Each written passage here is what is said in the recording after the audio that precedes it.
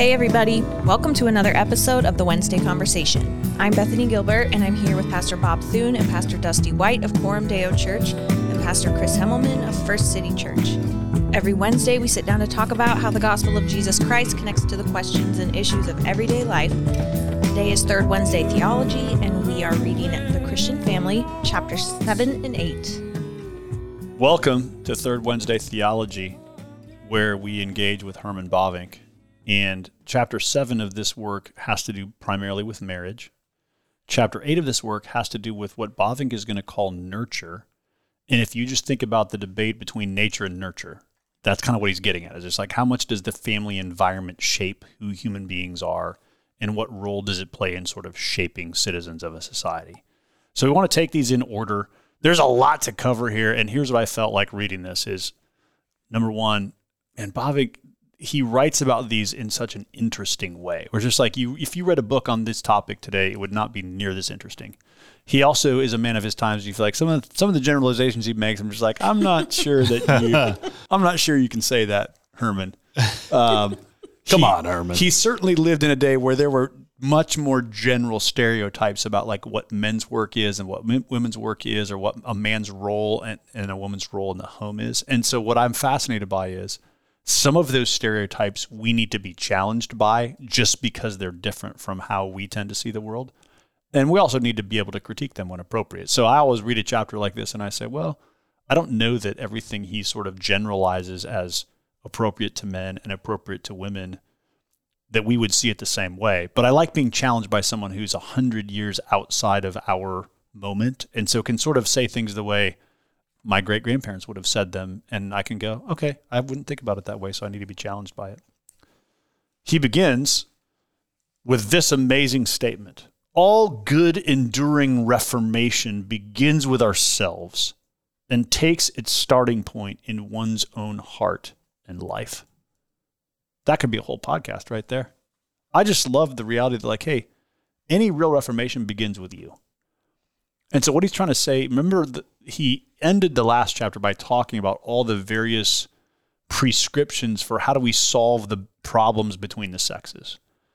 And where he starts this chapter is to say it really needs to start with each of us in our own personal souls. And so all the people who say if we just changed society, if we had different policies, if we, treated people in this way or that way, that would solve the problem. He says basically the average non-Christian approach to change is always outside in.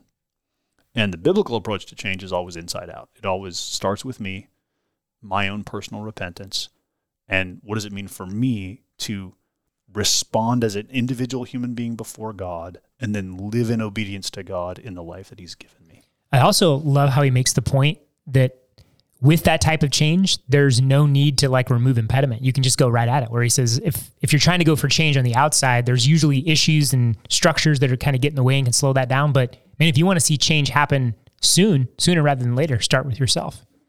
Here's a statement that would be controversial today that wasn't controversial in Herman's day. People and nations were very different from each other in various times, but the man has always been a man and the woman has always been a woman. It's good to be reminded. It's good to be reminded of some common sense. There are two sexes, men and women. He goes on to say, nevertheless, we can both underestimate and overestimate this distinction. So one of the things he's going to do is say, here's how we flatten that distinction, and then here's how we make too much out of the distinction. And I think he's covering sort of both the conservative error and the liberal error there, right? The sort of more conservative error is to make too much of the distinction between men and women so that we denigrate one or the other or see one or the other as a problem. And the liberal error is generally to make too little of that distinction, so it's sort of like there's no real difference between men and women. It's all the same. Yeah, and he kind of wants to steer a middle road here. I want to dive in on page 66 because I wrote a blog post about this long ago that was one of the most argued about things I ever wrote in the history of my writing career, and it was about whether God has a gender. And I had a bunch of really interesting people interacting with my blog back at that time. Here's how Bavinck says it. Scripture speaks in a very human way about the essence of God, but it never transfers the sexual differentiation to him. God is never portrayed or presented as being feminine, but if the woman is said to be created along with man in the image of God, then that includes the fact that the uniqueness and richness of feminine qualities, no less than those of masculine capacities, find their origin and example in the divine being. God is a father who takes pity on his children, but he also comforts like a mother comforts her son. There's an important distinction he's making there, which is to say that Scripture uses both masculine and feminine imagery and metaphors to speak of God's love for his people. And yet, God doesn't have sexual differentiation. So since both men and women bear the image of God, the fullness of our humanity is reflected in the being of God. But obviously God is not a sexed being, not a gendered being. So that's a really helpful way, I think, of sort of thinking about the way Scripture speaks of the nature of God and the ways that both men and women bear the image of God and reflect the nature of God in different ways. All right, he spends a long time in this chapter talking about some of the differences between men and women. Chris, do you feel like he threaded that needle or not really? So there were things about it that I loved. Lots of points where I'm like, I have to think about that more. I don't know if he's right or wrong, but what I really, really thought was provoking is he's trying to tease out, though we have a shared humanity, in what ways are we distinct? And I think especially in our culture today, where everything is flattened, an attempt, even if I don't necessarily agree with all the nuances, an attempt to try to tease out the distinctions, I think is admirable. Yes. And I think even if we do maybe disagree on some specifics, it's worth wrestling with, of like, okay, if we think he's wrong, why do we think he's wrong? I think he's a thoughtful enough writer and thinker that he warrants a thoughtful response. So I enjoyed reading this, and we were talking about before we turned the mics, like, do we necessarily agree with all the distinctions he makes? I don't know. I don't, some of these I haven't thought enough about to say whether I agree or disagree with. All right, let me read you a paragraph just to get it, so you as a listener can get a sense of the kinds of things Bavinck wants to differentiate or talk about here. Both man and woman are beautiful. Both display the features of the image of God in which they are created. To the man belongs the strength of physical prowess, the wide chest, the commanding eye, the full beard, the powerful voice. To the woman belongs a delicate shape, sensitive skin, full bosom, round shape, soft voice, long hair, elegant carriage, and supple movement. He engenders respect, she engenders tenderness. In terms of beauty, Michelangelo's Moses is not inferior to Raphael's Madonna. What's interesting there is he's drawing on these artistic renderings from Michelangelo and Raphael to say that, yeah, even in art, you see sort of like the characteristic masculine form and the characteristic feminine form, and we all acknowledge those are different forms, and they do have a different kind of beauty. But you could take issues like, so is he saying if I have short hair, I'm not I'm not a woman, if I don't have the powerful voice, I'm not a man. There's ways this can become a little bit flattened in ways that aren't helpful. As one who does not have a powerful voice, I was offended. But what I loved though is where he sort of landed of, hey, these qualities, like what are they meant to evoke? And if you think about the qualities of a man and you go, what are they intended to evoke? You think respect, like this sense of stature, and you're like, that he's onto something there. And if you think of the qualities, feminine qualities of a woman, like the tenderness, the beauty, that's something. I'm going to get myself in trouble, so I need to be careful about what I say. But when you think of those ideal qualities of a female and the idea of tenderness, it's like this thing is beautiful, it's delicate, it's worthy of caring for, protecting. Here come the emails, but it is meant to evoke something that this is precious, this is beautiful, and so there's different sort of the provoking nature of these qualities. I love what he does with that. And to your point, Chris, we probably need to think more about those distinctions rather than less. Yeah. Because in our day and age, it's like if you say there's any difference between men and women, you're like you're a misogynist or you're a bigot or whatever. And actually, we need to think carefully about what are the differences and how do we then live together as men and women created in the image of God. Yeah. Now, he goes on, he spends a lot in this chapter talking about marriage. And Dusty, I was curious how because he basically talks about singleness, he talks about engagement, he He talks about choosing a spouse. He talks about getting married. And then he talks about sins to which husband and wife are exposed in married life, which I thought was like the most humorous part of the chapter, because basically what he's saying is often husband and wife are each other's cross. That's how he says it. Yeah. And he basically says you're going to fall in love with somebody and think they're amazing, and then you're going to marry him and you're going to realize, oh man, this person's sin really bugs me. And he the way he describes that, I thought was like, this is really, really good for people to read in like engagement. To exactly. say like, hey, know what you're going to be entering into here, because I know you love this person. I know they're great, but also they're a sinner, and you need to go in knowing that your sin is going to offend them and their sin is going to affect you. And that's part of what marriage is. I thought the same thing. After reading chapter 7, I thought we should probably include this chapter in premarital counseling, just because it talks so boldly about some things that show up later on in marriage. Let me read you some. I'd just like listeners to hear Herman's own words. In marriage, the virtues find an especially favorable opportunity to unfold and be developed, but the faults and weaknesses are also nowhere more clearly expressed or exposed to the light as in the intimate circle of the family. Many a husband who appears great and strong in the eyes of other people is weak in his home, petty and narrow-minded. And many a wife who seems like an angel when she is visiting others in her own home is a pest to her husband. Who shall comprehend such wandering in marital life? And who shall count the sins committed so often by husband and wife against each other? In this connection, Scripture is the only book that speaks the truth and sees reality clearly.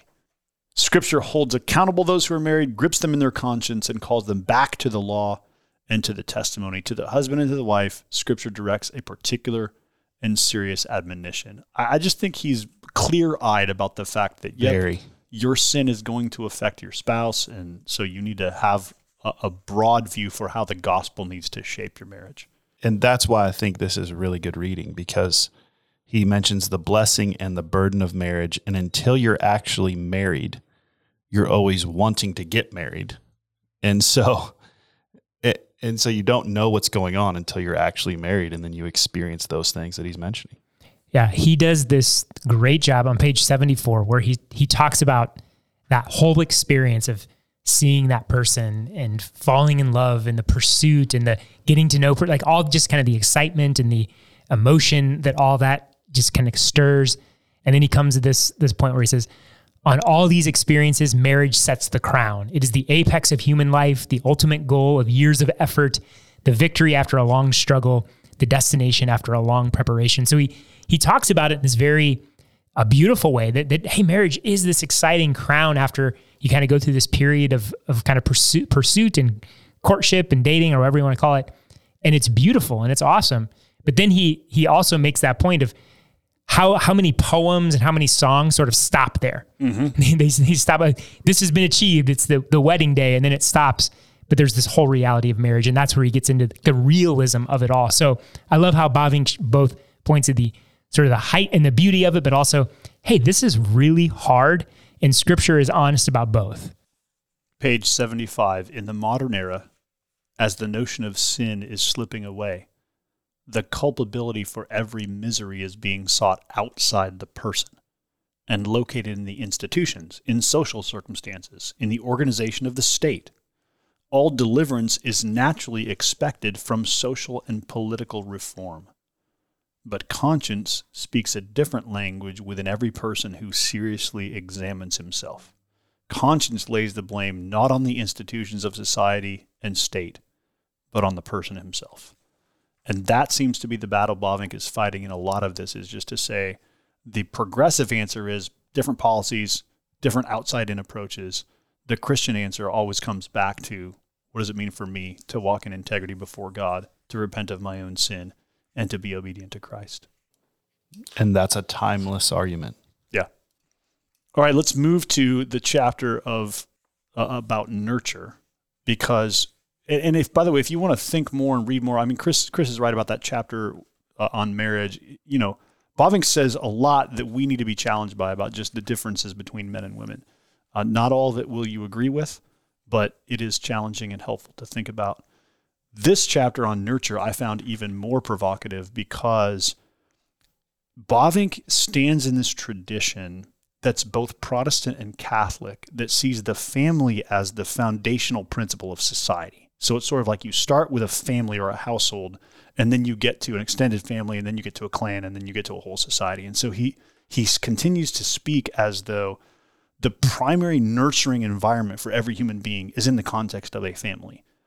And what's interesting to me is in this chapter, I think you start to see the connections between a Christian understanding of human formation and how it does affect social policy.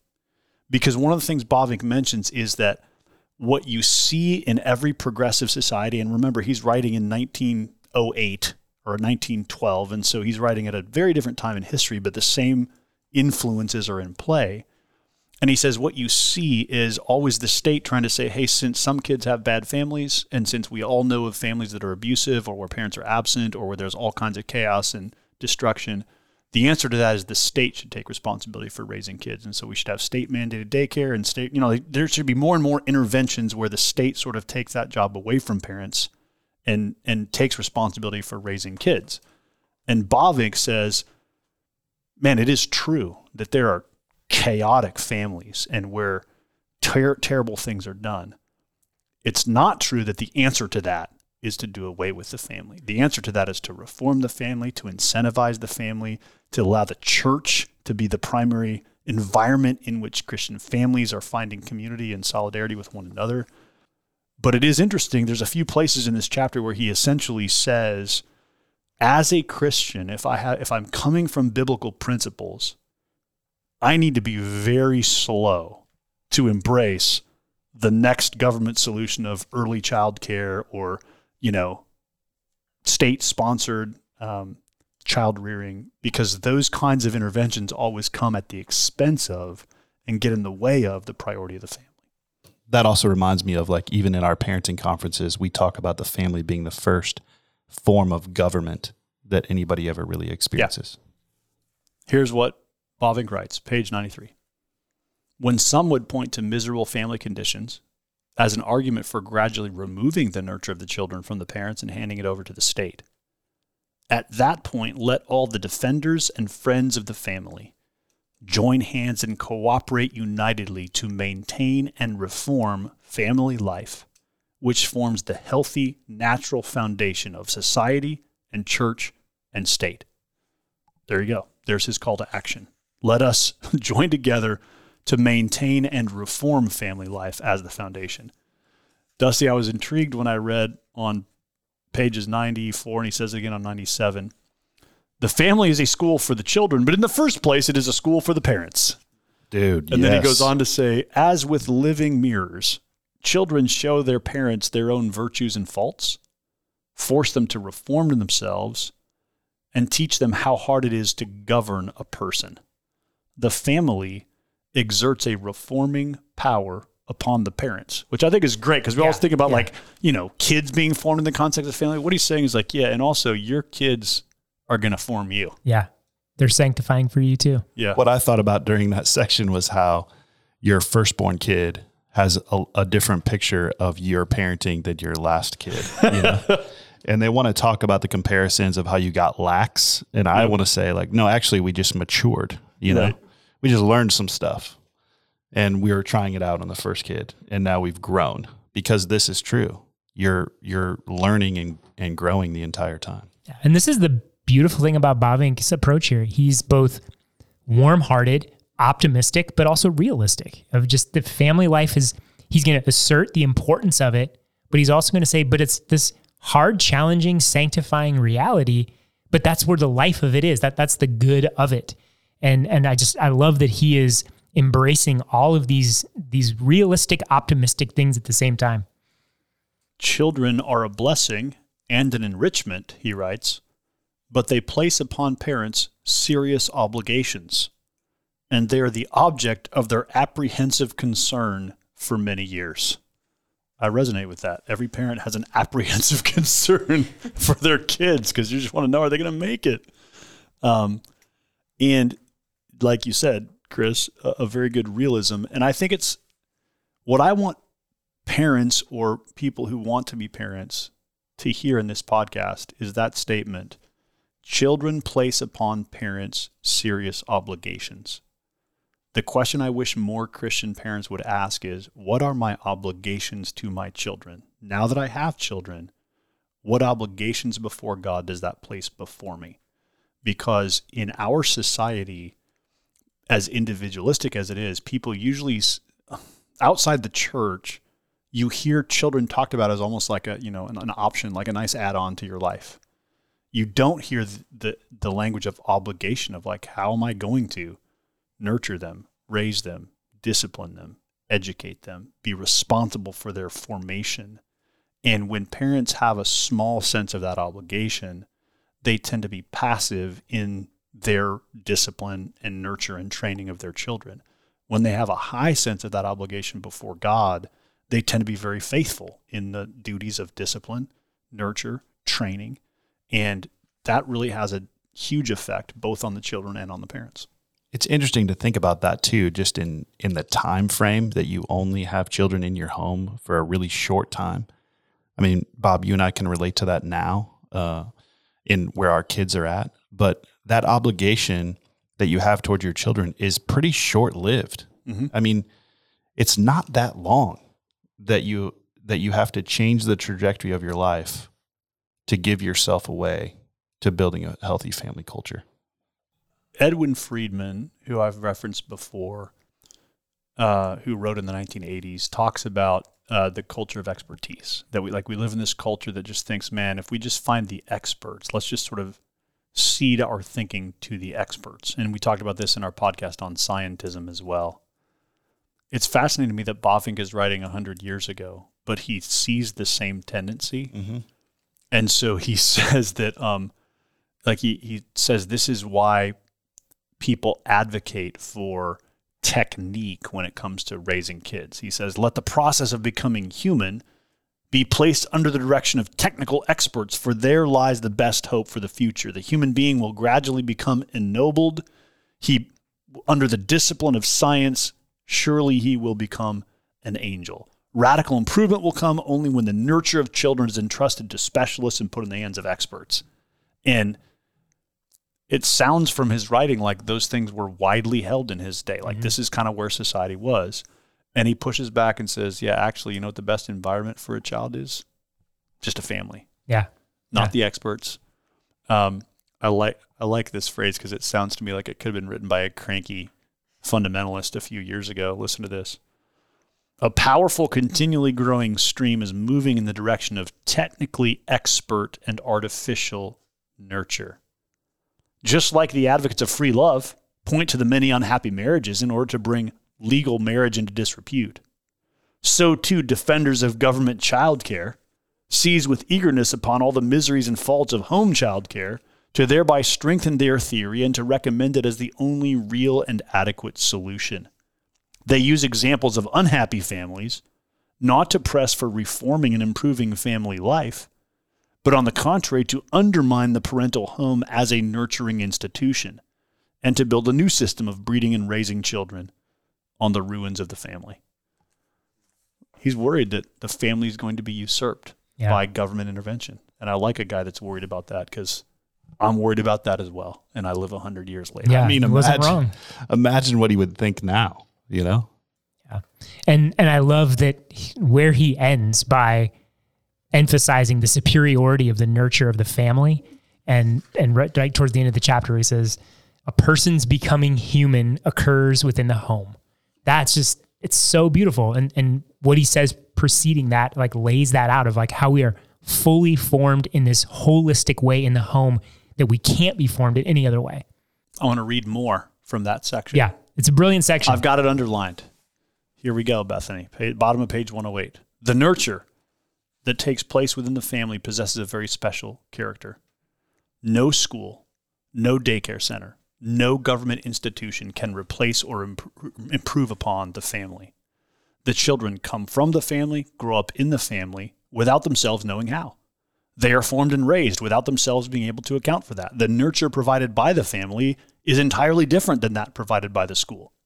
And now he's going to explain the difference. It is not bound to a schedule of tasks and does not apportion its benefit in terms of minutes and hours. It consists not only in instruction, but also in advice and warning, leading and admonition, encouragement and comfort, solicitude and sharing. Everything in the home contributes to nurture. The hand of the father, the voice of the mother, the older brother, the younger sister, the infant in the bassinet, the sickly sibling, the grandmother, grandchildren, uncles, aunts, guests, friends, prosperity and adversity, celebrations and mourning. Everything is serviceable for nurturing each other day by day, hour by hour, without plan, without appointment, without technique. Everything possesses power to nurture, apart from being able to analyze and calculate that power. Thousands of incidents, thousands of trivia, thousands of trifles all exert their influence. It is life itself that nurtures, that cultivates the rich, inexhaustible, multifaceted, magnificent life. The family is the school of life because it is the fountain and hearth of life. Amen and amen. That's a good word. It's so good. So good. And his point is, he goes on in the next paragraph to basically say, when you send your kid to school is cut up into segments. They're learning math and history and reading. And the only goal of a school is just to do little segments of that. It's not a school of life. It's not, you don't learn and get shaped by all the experiences and relationships that you do in the household. And so that line, a person's becoming human occurs within the home, is such a profound realization. And this is where I think a Christian understanding of the home needs to be recovered. Yeah. Come on. It feels to me like, the benefits of feminism and its right emphasis on the ways that sometimes Christians, and especially conservative Christians, has sort of minimized, a woman's role in society and in the workforce and all of that. There's been a pendulum shift now to where what I tend to see in Christian families is a minimizing of the importance of the home, to where it's like, hey, you know what? We got a daycare and we got babysitters and stuff. And so we can just outsource sort of all the formation and shaping and nurture to these various people. And I think what Bavinck helps us recover is just a right emphasis on the importance of the home. And I think this is, every social scientist who studies, all the downstream effects that affect human beings would just say, yeah, most of it starts just like in the home. Like if you have a good home life, man, you have a head start in life. And if you have a troubled home life, that creates a lot of downstream effects. And so the thing I care most about for Christian listeners is that we would have a high value on the home, the culture of the home. If God has given us children, the responsibility we have to nurture them and train them and lead them in everything. That's Deuteronomy 6, that vision of, as you walk by the way and as you sit and as you rise, just that all of life kind of discipleship. There's no replacement for that. And we shouldn't expect there to be. And so I like that Bavinck's, he rightly sees, there are problems in the family. The answer is to reform the family and emphasize the family. The answer is not to sort of like try to replace the family with other structures. He's really fighting that you don't farm it out to society and just hope for the city to fix it. Yeah. So I think that nurture chapter is really profound. And to go back to something we already talked about, I just love that this is Bavinck's well-roundedness again, is if I wrote a chapter on nurture, as you guys can tell from me talking thus far, it would be all about like the importance of kids being nurtured and formed and shaped.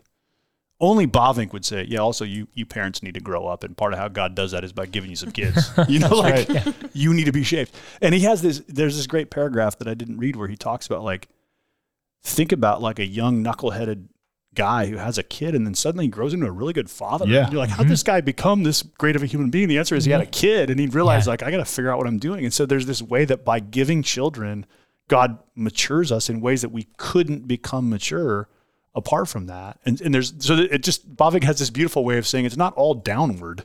There's actually this upward influence that the family has on parents, grandparents, aunts, uncles, siblings. There's just this multifaceted reality of the shaping influence of a family system. And likewise, we could say the deforming influence of a family system, right? And so as Christians, valuing and highlighting the importance of the home and the family, not just in like a very limited individualistic nuclear sense, but just in a way that says like, yeah, this is the environment in which human beings are nurtured, and we need to value it, we need to reform it, we need to care about it, and we need to see the beauty of God giving it to us and designing everything else to sort of complement it. I would say a couple of things in reflection on these chapters. One is, I come from a broken family system and have dedicated quite a bit of time with JC to figuring out how to, what we always call creating a family or a spiritual heritage from scratch. That's what every parent is building the airplane in the air. And I would just say, like, if you're doing that for the first time and you're not inheriting and you're not standing on the shoulders of generations having gone before you, then if it's not necessarily in the water for you, you still have a lot of hope in Christ to start doing that now. And it doesn't have to look like and it's not going to look like the family system of those, your friends who are standing on those shoulders for generations of deep spiritual nurture along the way. So you can start now.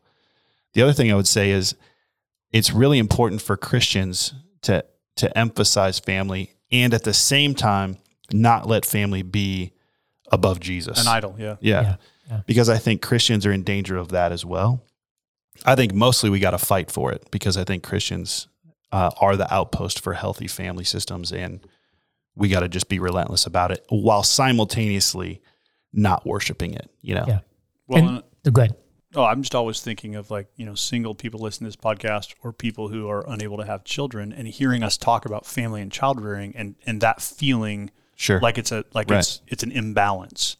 And part of what I always want to say there is remember that Bavinck is writing and we're talking about the church as a whole. And so really what we're talking about is as God's people, we need to emphasize the family as the primary place of nurture. You can still do that, whether you have a family, whether you're married or not. Like this, part of what this means is just the church needs to value the institution of family and support it in whatever ways we can. And sometimes that can look all kinds of different ways. And so sometimes when we talk, because I'm talking as a father, I tend to sort of default to like, what does that mean for me? Yeah, same. But really what we're talking about is the church as a whole.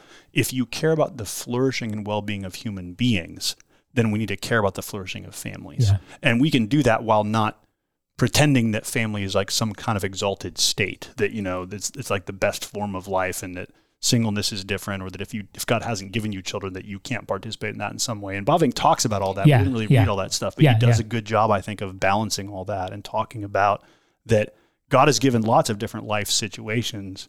The one thing we need to care about when it comes to the nurture of human beings is the importance of a family as a primary nurturing environment. Yeah. The way that I love how he writes about those exceptions is he honors those exceptions without making it so much about those exceptions. And I'm speaking as one, like, we don't have kids. And so sometimes the way this conversation can go is you're in sometimes weird situations and you want to be mindful of people who don't have some of these things in their life.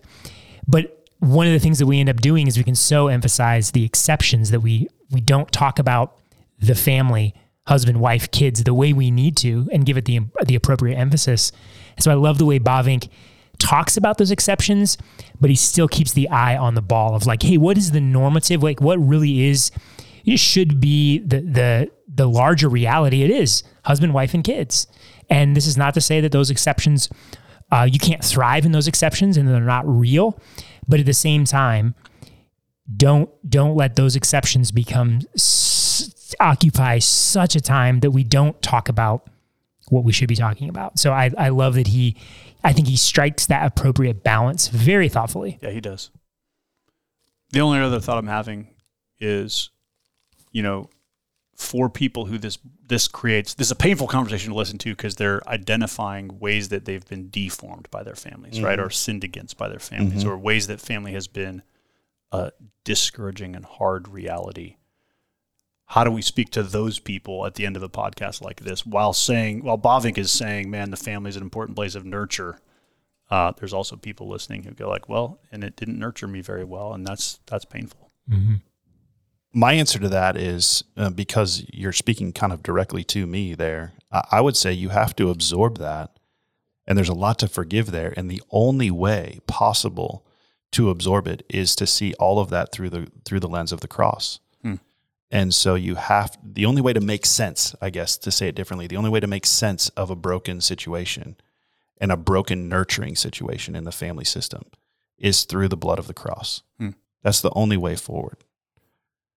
The other thing I would say there is, if you're hearing this and reflecting back on some parenting and thinking like, man, we blew it, we didn't nurture well, we became Christians later in life, stuff like that, that's also okay. The grace of God is extended to you, and you need to receive that grace yet again, and then maybe go do some apologizing here and there and some repenting along the way, but God's grace and mercy is still extended to you.